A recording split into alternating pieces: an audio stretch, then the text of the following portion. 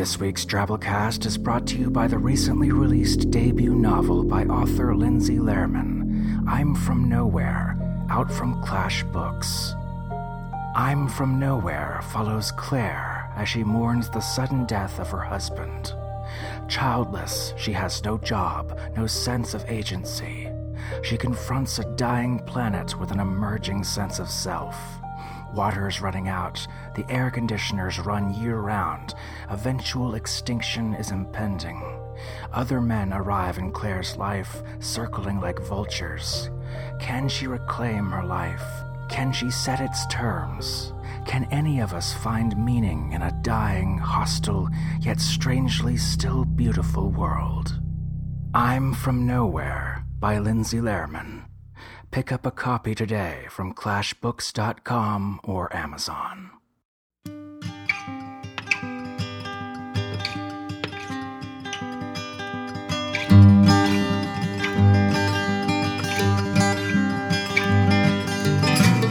Hello and welcome to the Drabblecast, episode 417. The Drabblecast is a weekly audio fiction magazine that brings strange stories by strange authors to strange listeners, such as yourself. I'm your host, Norm Sherman. Wowzers, folks. This week we've got a full audio, full cast production of a really cool space opera tale by author David D. Levine. It's got zombies, it's got steampunk, it's got weird creatures and cool guns, it's got space battles and romance and political intrigue, but at its core, it's got those inevitable conflicts in life that we just never see coming. And speaking of which, why don't we get warmed up with a 100-word story appetizer? Drabbles are stories exactly 100 words, perfect morsels of tasty weirdness. We accept community submissions of Drabble stories through our discussion forums at forums.drabblecast.org in the Drabble section. Anyone can give it a shot. Who knows? You might find your story here on the show next week. Our Drabble this week is about unrequited love, Drabblecast style, and it's called Footprints in the Sand by forum member Ichabod. Here we go.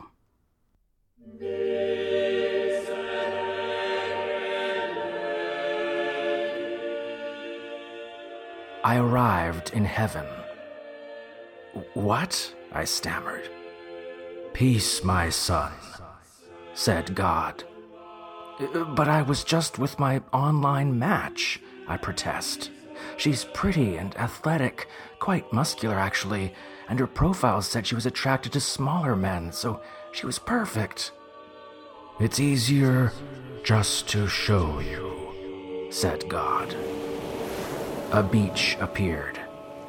That's where we were, I say. See those two sets of footprints where we walked hand in hand?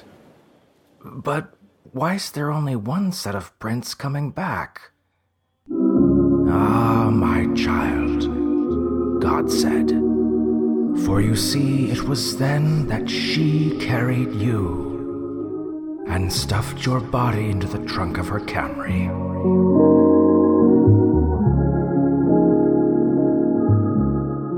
Very nice. Someone should make an inspirational poster out of that one. And that leads us to this week's story, Love in the Balance by David D. Levine. David's the author of the Andre Norton award-winning novel Arabella of Mars, and the sequels Arabella and the Battle of Venus and Arabella the Traitor of Mars, as well as over 50 SF and fantasy stories. His story, Tick, Tick, Tick, won the Hugo Award, and he's been shortlisted for other awards including the Nebula, Campbell, and Theodore Sturgeon. His stories have appeared in Asimov's, Analog, FNSF, Tor.com, numerous years' best anthologies, and in his award-winning short story collection, Space Magic.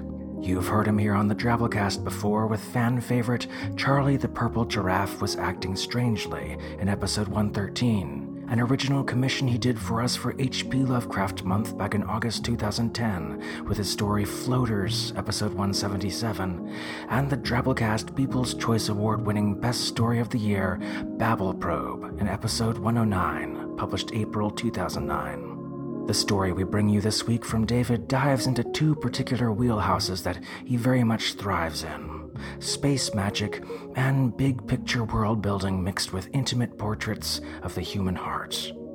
This story originally appeared in the anthology All-Star Zeppelin Adventure Stories, 2004, edited by David Moles and Jay Lake, and was reprinted in his collection Space Magic, 2008, and in the anthology Gears and Levers, 2012.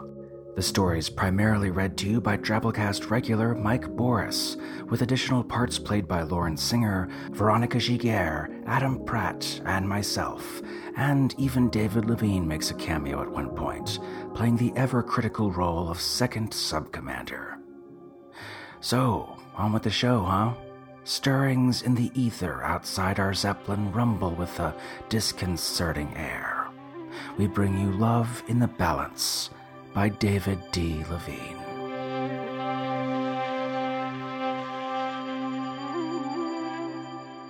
Theophile Nundiamond closed the book, shaking his head over the images he'd found therein.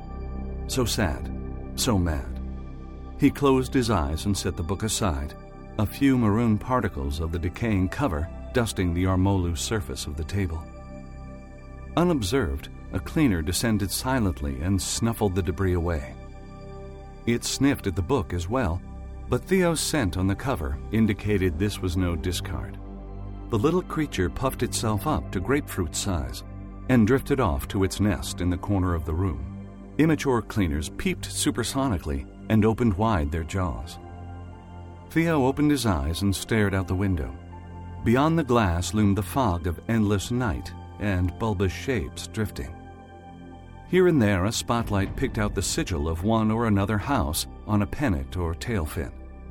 The red bat of the unknown regalia, the silver spoon and circle of Theo's own guided musings, and there, the gilded fish of the pulp revenants. Angrily, Theo twisted the brass and crystal handle beneath the worn sill, and wooden slats snapped shut over the view. How dare Kyrie summon the zombies again, on this day of all days, and upon the musings of all houses? How dare she? Theo picked up the book and shoved it back on the shelf. That compendium of ancient lore and legends was nearly as useless as the endless mutterings of the house fathers. He paced before the shuttered window, heedless of the book's shuffling and muttering as they rearranged themselves alphabetically, lighting his pipe. Then a low, familiar foghorn sounded outside the window, and Theo sighed and opened the shutters. Looming from the dark and fog came the nose of the Grand Edison III, the personal airship of Kyrie Stromond, the flagship of the Revenants, and the long-estranged lover of Theophile Nundiamond. Theo still felt fondly toward the Edison, and he knew that despite everything, she still held some warmth in her engines for him. But those cooling ashes of love would be no protection at all from the zombie warriors the Edison now bore within her gravid silver hull. A tear gathered in the corner of Theo's eye. "Zenobia," he called to his personal servant, "prepare my Zeppelin gun."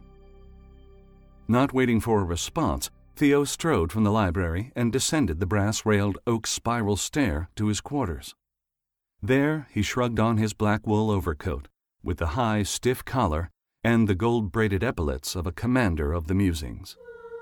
He descended 2 more flights, then took a long corridor, his thudding boots raising dust from the worn carpet below, lining a hallway full of portraits of long-dead Zeppelin captains, on towards the reception bay. House slaves had already opened the bay doors and extended the boarding ramp to meet the descending Edison. A cold, damp breeze blew in from the endless night. Theo fastened his topcoat button. Theo stood silent, marinating in memory and regret, as shouting slaves tossed lines to the Edison and held her fast. Then her hatch opened, the boarding stair unrolling itself like a great slatted tongue, and Kyrie Stromond descended to the ramp, majestic in the green uniform of a commander of the Revenants. Though the threads of gray in her hair now outnumbered the black, Kyrie was still a handsome woman, with keen, intelligent green eyes and clear, pale skin. But the mouth tightened in a hard line as she saw who had come to meet her. Honor to you, Theophile, she said. And honor to your house. Honor to you, Kyrie, he replied, and honor to your heirship.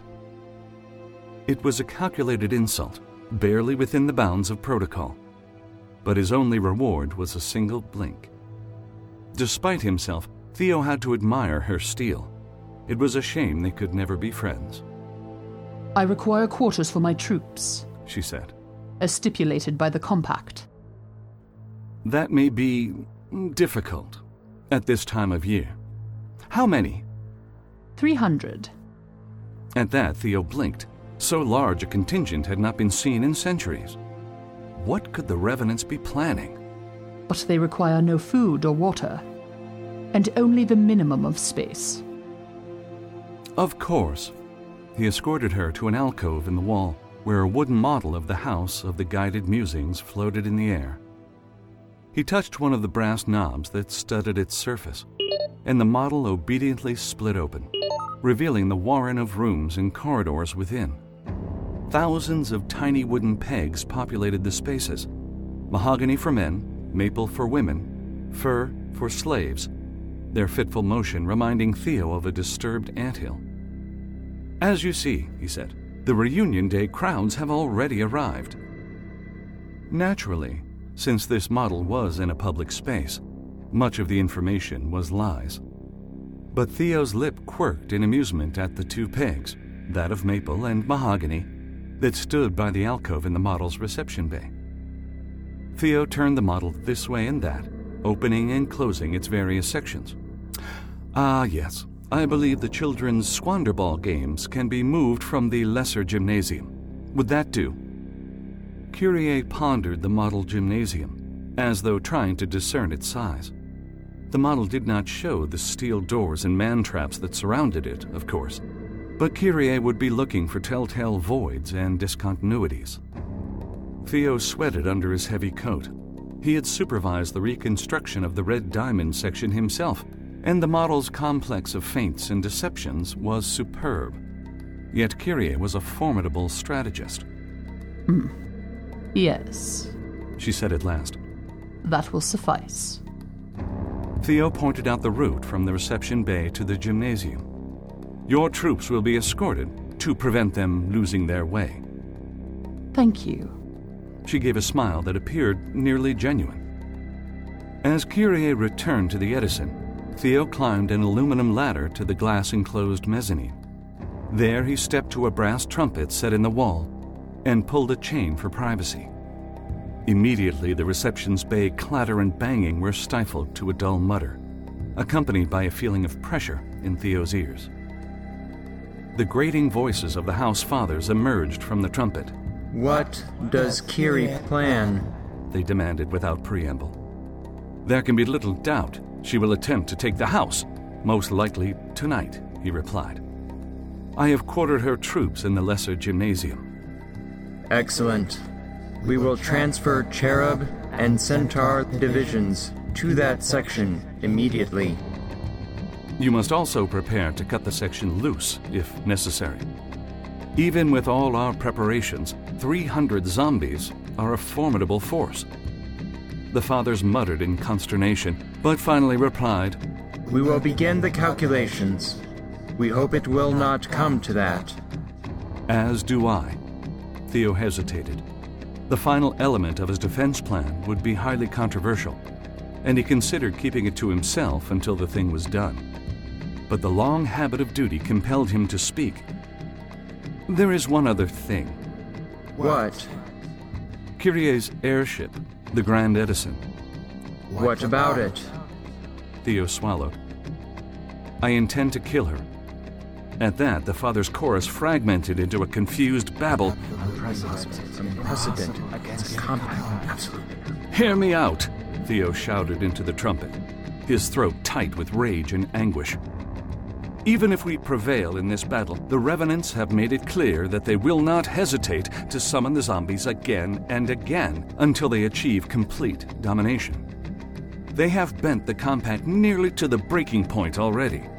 Killing the Edison will only complete a process that the Revenants began. And without her, Their strength will be reduced to the point that the other houses can once again balance them. We can restore the spirit of the compact only by breaking its letter. Theo's outburst silenced the fathers for a long moment. We cannot officially sanction such an action, they replied at last. I understand. The privacy field pressed in on Theo's head like a vice. Any action I take will be my responsibility alone. Theo took a moment to compose himself before returning to the floor of the bay, where the zombies were already lining up. The smallest of them was over 6 feet tall and heavily muscled, and their dead gray skin and lifeless eyes hinted at their incapacity for pain and fatigue, while belying the speed of which they were capable. Each wore a poison green uniform with Kyrie's Capricorn sigil at the shoulder, and carried a heavy spider rifle. Theo noted that the rifle's bores and magazines were exactly at the limit prescribed by the compact.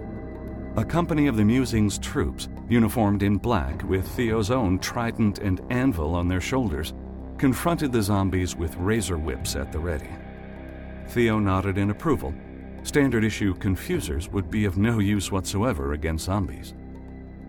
The last zombie marched off the Edison and lined up with its fellows. "This is Sergeant Shrive," Theo said to Kyrie. "He and his men will conduct your troops to the gymnasium.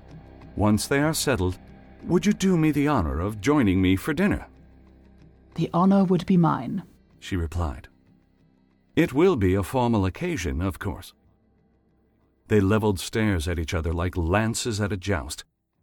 Under the compact, a formal dinner was a web of obligations and prescribed courtesies, offering many opportunities for insult. The Revenant's last 3 battles had all begun over protocol violations at formal dinners, and one of them might have been justified. As the invited party, Kyrie had the choice of wine. I have an upwelling Irish 623 in my cellars. Would that be appropriate? Delightful, Theo replied. The Revenants always used poisons from the Cadney family with that vintage. He made a mental note to issue the appropriate antidote to his steward. "One of my men will bring you to my quarters at 7 bells. They bowed stiffly to each other, sealing the invitation. But with the formalities concluded, Theo had one more request. "As you may know, I once served aboard the Edison. While you are seeing to your troops' comfort, may I come aboard for a visit? An informal visit?" Kyrie hesitated.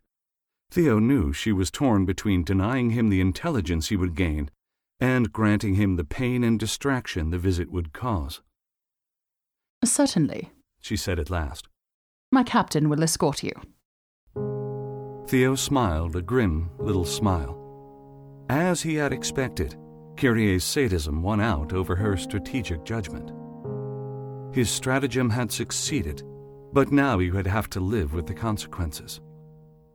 The captain was a lean, cadaverous man who seemed half zombie himself. He conducted Theo across the creaking boarding ramp, stretched across infinite blackness from the House of the Guided Musings and up the Edison's warm and faintly pulsing steps. Once inside, Theo was assaulted by an appalled nostalgia. His old lover's familiar halls, railings, and wainscotings were now covered with a gray coat of fireproof military paint. The oak sideboards had been replaced by racks of laser-guided scramblers. Theo was led on a circuitous route to the airship's audience chamber. The route itself told him much. Clearly, something major had been installed on Deck 3 between the fore and mizzen engines, and the captain didn't want him to see it. He thought it might be a bay for boarding craft, but then the scent of hydrazine in Section 25 told him it was even worse. Guided missiles. Inwardly, he trembled, even as he continued counting men at duty stations and analyzing the upgraded firefighting systems. "This is the audience chamber," the captain said unnecessarily. "You may have 10 minutes. "Thank you," Theo said, and slipped down through the opened hatch. Unlike the rest of the ship, here nothing changed. It was still close and moist and warm, echoing with the thrum and gurgle of the great Zeppelin's life fluids. Hello, Theo. The airship's voice was warm and maternal, but still gave Theo an erotic tingle. Hello, Eddie. I'm surprised you came. I thought you wouldn't want to see me. Tears pinched at the back of Theo's throat, but he refused them. It was a hard choice, Eddie. But the way things have been going lately, I thought it might be my last chance for a while. Maybe forever, he thought. I'm sorry, Theo. Warm pseudopods extended from the wall and rubbed his shoulders, and Theo relaxed for a moment into the familiar touch. Curious, keeping me so busy these days. Theo sat up and brushed the pseudopods away. Yes, I know. That's what I'm here to talk with you about. The seat of Theo's chair stiffened and grew cool. The answer is still no. Damn it, Eddie. Now the tears did come, though he sniffed them back. How could you abandon the musings? How could you abandon me? I loved you. And I loved you too. But the revenants are the future, Theo. Why can't you see that? The musings, the regalia, the apocrypha, they're trying to hold on to the sky by their fingernails. How many houses have gone down in the past year? 8, he replied automatically. 8. And madly flapping around the compact isn't going to keep the rest staying in the air forever. As long as each house holds its thaumaturgies and technologies close to its vest, each will float or fall on its own. And each one that falls takes all its secrets with it. Only by pooling our best ideas do we have a chance to keep what remains of humanity aloft. The compact has provisions for information sharing. The system isn't working, Theo. The lesser houses, the ones that float lowest and are closest to losing buoyancy, are naturally the most driven to create new techniques. But because of their reduced status, none will trade with them, and so they fail. And so their learnings are lost to us. And the revenants? Forced labor and torture are better? We've already learned so much by combining the work of the Whistlers and the Philosophers and the Radiant Ones. Once all the houses are united under Revenant guidance, we will surely find the final solution. And then these unfortunate practices can be brought to an end. Unfortunate practices? Final solution? Eddie, what's become of you? Nothing's changed, Theo. I'm still trying to do what I was built to do. Keep you all alive, in the best way I know how. The sounds behind the walls changed, as though the great airship's heart were beating more slowly. Whether you understand it or not. The hatch opened, sending the harsh military light of the cabin above into Theo's stinging eyes. Time's up, said the captain, and without a word, Theo climbed out of the audience chamber. He thought he heard, I love you, Theo, as the hatch closed. Perhaps it was only his imagination. But as the captain walked him back to the boarding ramp, he pushed the question out of his mind and focused on the enemy airship's defenses. 7 bells. Theo paced his dining room, sweating in his dress uniform. 5 battalions of the Musing's best troops were hidden in the walls around the lesser gymnasium. Tanks of acid were pressurized and ready to spew. Frenzied eagle cats snarled and battered their great wings against the walls of their cages, while trans-dimensional fields strained at the vertices of their dark crystals. All was in readiness, but the forms of the compact must still be observed. As the sound of the 7th bell echoed away down the oak-walled corridor, and 2 men in radiation armor escorted Kyrie in. A tiny constellation of 5 pea-sized diamonds orbited above each of the epaulets of her dress uniform. So pleased you could join me, Kyrie. He proffered his arm. May I show you to your seat? Why, thank you. Her uniform sleeve was lined with ceramic plates, which struck rigidly against the defensive field grid sewn into his own. He pulled out her chair, the one facing the door, as required, and brushed off the seat with his handkerchief. She sat, and he helped to push in her chair. Kyrie peered at the table. All the cutlery was in the proper positions. The napkins were folded appropriately for the time of day and the season. The number and size of servants were within prescribed limits. Theo was certain there was nothing Kyrie could use to provoke an incident. What a charming table. Theo bowed and called for the first course. A serving cart rolled out on silent rubber wheels, parked obediently by the table, and raised its silver dome, revealing fairy shrimp steaming in a glistening brown sauce. The steward carefully ladled out a precise portion on each plate. Kyrie took a bite and immediately spat it out. This tastes like shit. Yes, Theo said, and smiled. My own, to be precise. Kyrie sat, open-mouthed, too stunned to say anything. I decided to cut short the agony of waiting and give you your opportunity to attack in the first course. Oh, you bastard. You. Then she snapped her mouth shut and gave him a brief bow of acknowledgement, not taking her eyes off him. Very well. I do take the gravest offense at this violation of protocol, and under Article 17, Section 7 of the Grand Compact of Humanity, I invoke my right to restitution. And then she clapped her hands together and vanished with a blue flash, leaving behind the tingle of thaumaturgical energies and the smell of ozone. Theo bent down and spoke to the brass trumpet fastened to the arm of the chair. We are at war.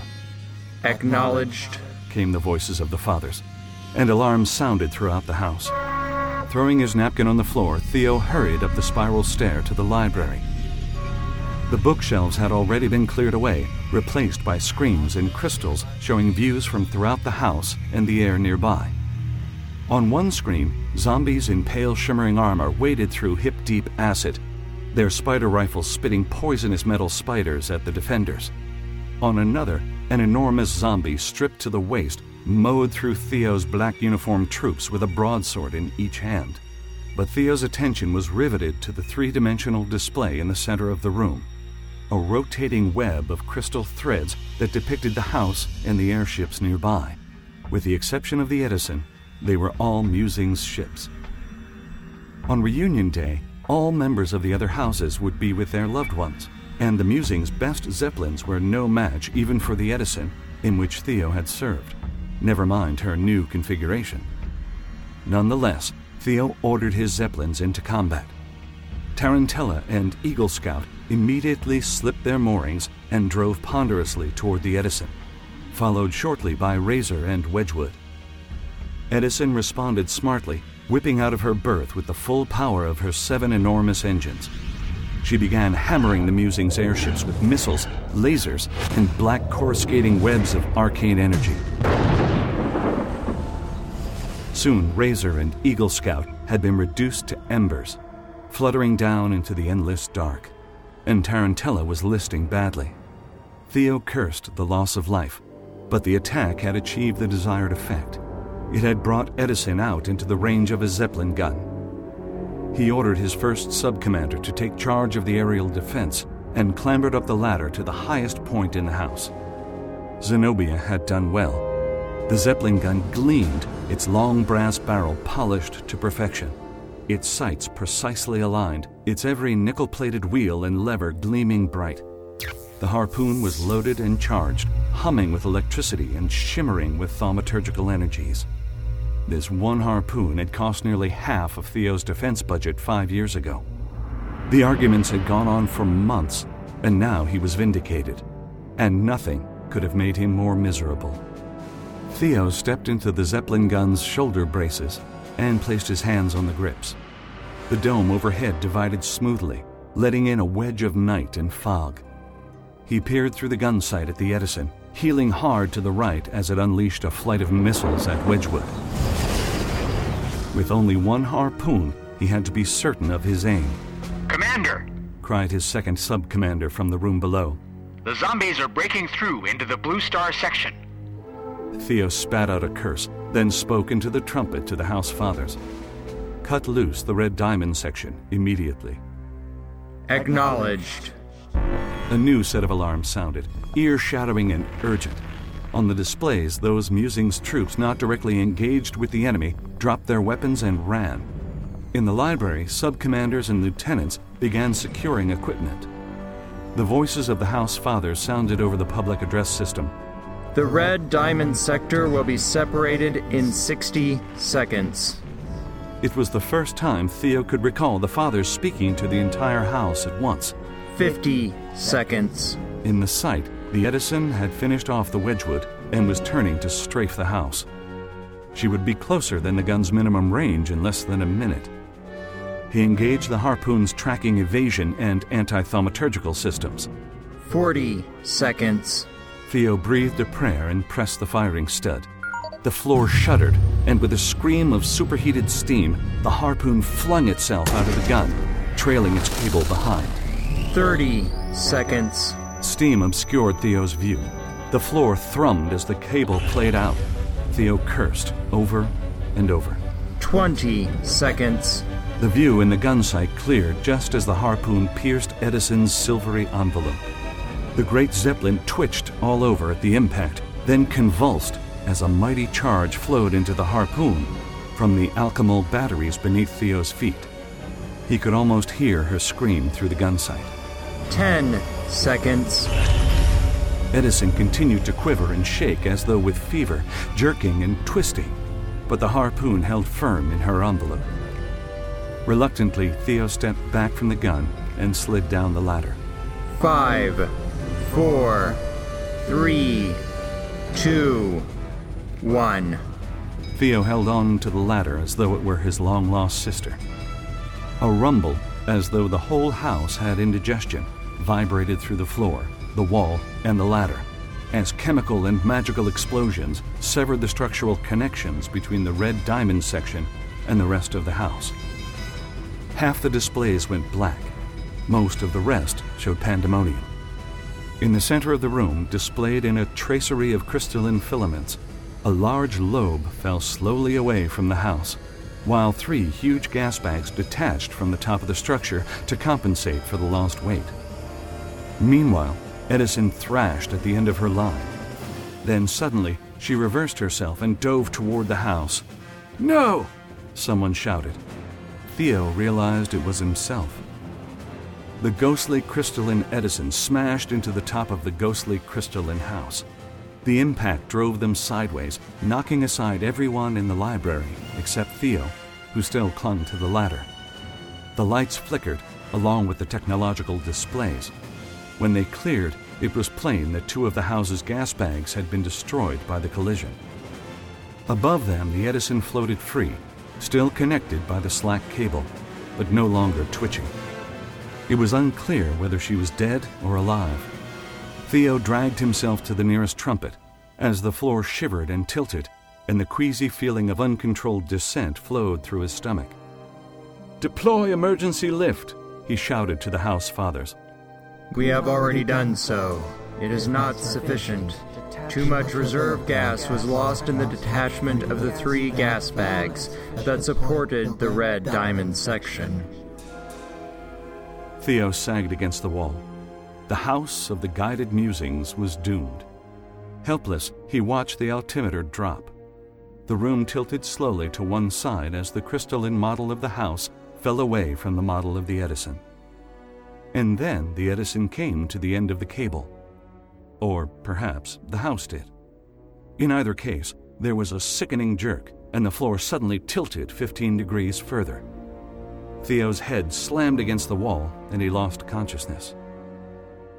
When he recovered, probably only seconds later, the 3-dimensional display showed the Edison floating at the top of the cable, docile as a child's balloon. The altimeter was nearly stable. The great Zeppelin had just enough lift to compensate for the 2 destroyed gas bags.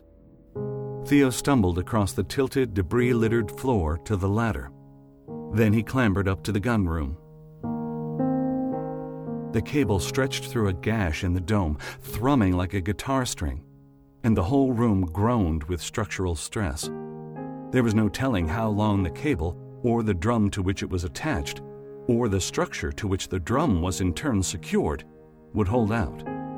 He climbed up on the Zeppelin gun, now bent nearly in half, and put his head next to the cable. Peering along its length through the broken dome, he saw the Edison rotating slowly high above. Gas leaked from the rent where the harpoon pierced her skin. And he heard his own name. He looked around, but he was alone in the gunroom, and the voice was so soft it could not have come from very far away. Then he heard his name again, and this time he felt it as well, felt it thrumming under his fingers in the cable that held the house to the Edison. He pressed his ear to the cable. Theo? Came Eddie's voice, vibrating down the cable to his ear. Or perhaps it was just his imagination. Theo. Theo. I still love you, Theo, though you have killed me. I still love you too, Eddie, he whispered to the cable. All around him the shadows deepened, as the house's lighting failed, and the endless night crept in.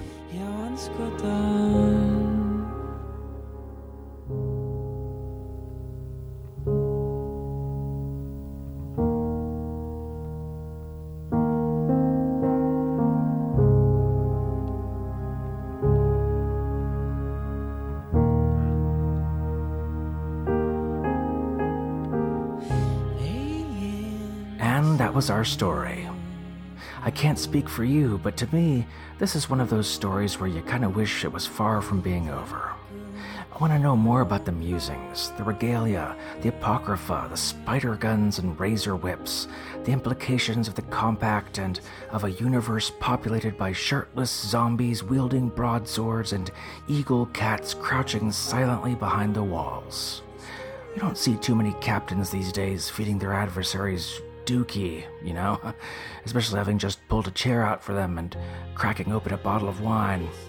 Ultimately, though, as is the case with the best of science fiction, from Frank Herbert's Dune series to McMaster Bujold's Vorkosigan saga, these cool SF elements are more or less really just intensely interesting garnishes to the real dish, hidden underneath it all at the center.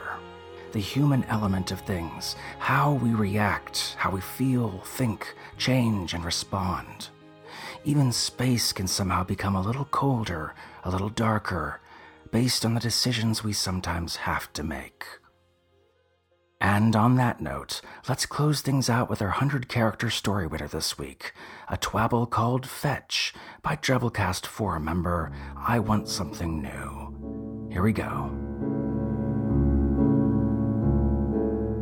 When your grenade comes back in the teeth of a hopeful grin, tail like the tick of a countdown, all you can say is, "Good boy."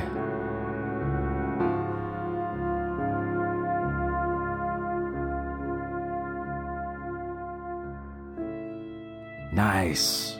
100-character stories. Like 100-word drabbles, we also accept open community submissions from our fans just like yourself in our discussion forums at forums.drabblecast.org, but this time in the twabble section. We pick a winner each week, post it out early on social media, and run it on the show. Follow the Drabblecast on Twitter, Instagram, and Facebook at Drabblecast. And that's our show this week, folks. Remember, the Drabblecast is a professional fiction market producing stories free for your enjoyment that you can also share with your friends. We only ask 2 simple things of you. 1, do share it with your friends. Why not? Write us a review on iTunes, blog about us, tweet about us, spread the weird. And 2, if you have the means, consider donating to the Drabblecast. Your support's the primary way that we're able to pay authors, voice actors, artists, and all the other costs that go into making this weird fiction podcast pod possible. Go to Drabblecast.org, click on Support the Show there at the top, choose between all the versatile support options there before you. We greatly appreciate whatever you can give. And speaking of episode artists, special thanks to our episode cover artist this week, Mary Matisse. Find her art at deviantart.com/amateuritis. Our closing music this week is Love in the Singularity by the immensely talented Boy Meets Robot off his album The Robots Will Kill Us All. This talented motherfucker's doing a big chunk of the music for our upcoming video game Connor Choadsworth presents In Search of the Mongolian Deathworm. That's right, that's coming up, and Boy Meets Robot's part of the soundtrack, and I couldn't be more excited. Sorry, I'm man-crushing a little here, I know. Boy Meets Robot gets it, though, folks. He gets us. Download his album off iTunes or boymeetsrobot.bandcamp.com. I'll link it in our show notes. It's great. Our program this week was brought to you by Adam Prott, Tom Baker, Samantha Henderson, Zimmerman Bledsoe, a Band-Aid you find in the pool filter with a curiously stained shape of a pentagram on the bottom side, Sandra Odell, Melissa Henderson, Bo Kyer, and yours truly, Norm Sherman. Reminding you, you see, my child, it was she who carried you back to be stuffed into the trunk of her Camry.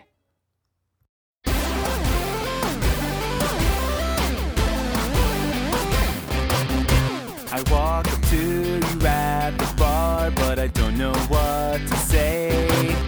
You look at me and roll your eyes and just laugh and walk away. Now I know I'm not the kind of guy you think you want to date, but in the future I'll find a way for us to communicate. We're uploaded to computers and we leave this meat behind. We will forget about our bodies and you'll see me for my mind. And in the singularity, you will be in love with me. Someday we will be together in virtual reality. When in the singularity, you will be in love with me. When our lives are digitized, you'll see that this is how it's supposed to be. I'll hold your hand as we walk together down a pixelated beach. Then I'll fly you to another world. There's no star that we can't reach. But I'm sorry I have to kidnap you and put you in my machine, so that I can become the man of your dreams. We're uploaded to computers and we leave this meat behind. We will forget about our bodies and you'll see me for my mind. And in the singularity, you will be in love with me. Someday we will be together in virtual reality. When in the singularity, you will be in love with me. When our lives are digitized, you'll see that this is how it's supposed to be. And we'll share each other's thoughts. No secrets will be lost. But please don't check my browser history, 'cause I think your avatar is the most beautiful by far. But could she be a little thinner? I love you, babe, but I don't like you interfacing with other guys. Don't you appreciate how I saved you? Yeah, I'm your hero and you're my prize. But you say I'm not just some achievement. Your princess is in another castle. But maybe you will find someone if you stop being such an asshole. So in the singularity,